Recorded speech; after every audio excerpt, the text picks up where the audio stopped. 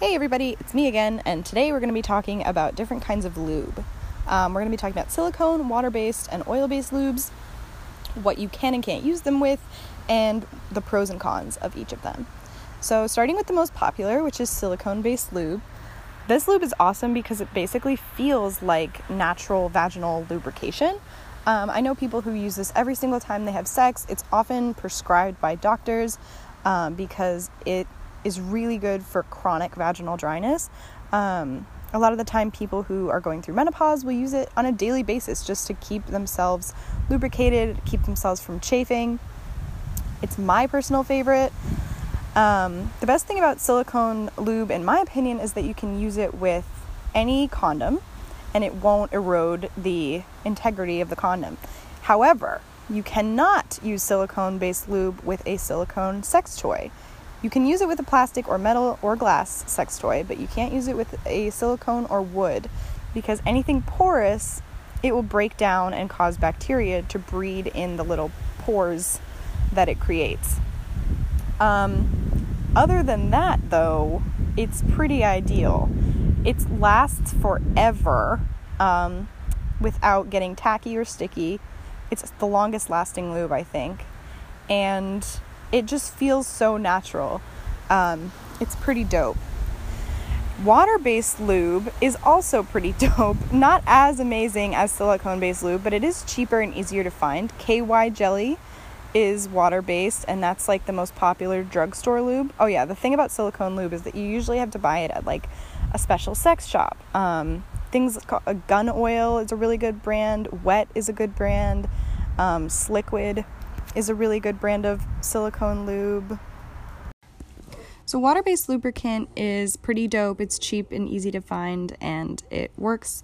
The only issue is it just gets kind of sticky and tacky towards the end of the act. And some water-based lube, especially flavored ones, contain glycerin, which is a natural sugar and can give you a yeast infection.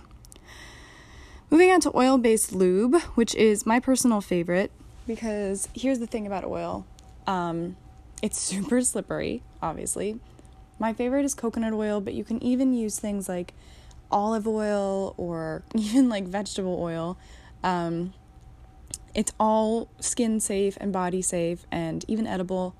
My only thing about coconut oil and any other kind of oil is that I do this demonstration when I've taught sex ed classes. If you blow up a condom and cover your hands in olive oil and then touch the condom for about 3 or 4 minutes, the condom will pop, because even if you're touching it super, super lightly, because what oils do is they eat away at the latex of the condom and break it.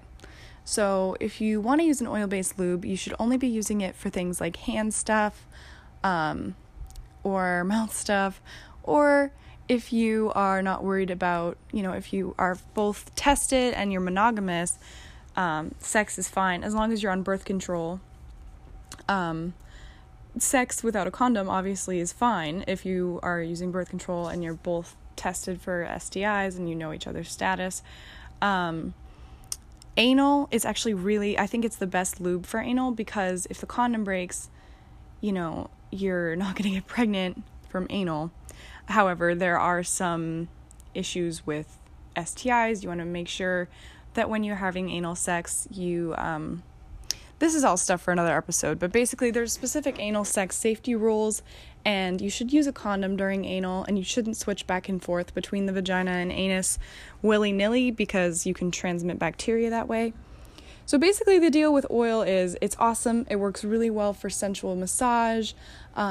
It's totally edible and awesome and great, but don't use it with a condom. And more often than not, I recommend condom use to most people. Even if you're on birth control, it doesn't hurt to add a condom into the mix, especially if you have multiple partners. So exercise caution and only use coconut oil as lube if you know that you should be using it as lube. I use it with my partner all the time because we're monogamous. We've been together for years. We've never had other partners, and I'm on the pill. So it's like you really have to know when it's appropriate to use certain kinds of lube. You know what I'm saying? You know what I mean, Jelly Bean? Alrighty, well, that was another episode of the pinkzone.fm where you learned about lube and stimulation and what kinds of lubes feel like what and do what. And I hope you learned a lot. I hope you're going to go out and buy some lube now. And I'll see you guys in my next episode. Bye-bye. Or you'll see me. You'll hear my voice. Bye.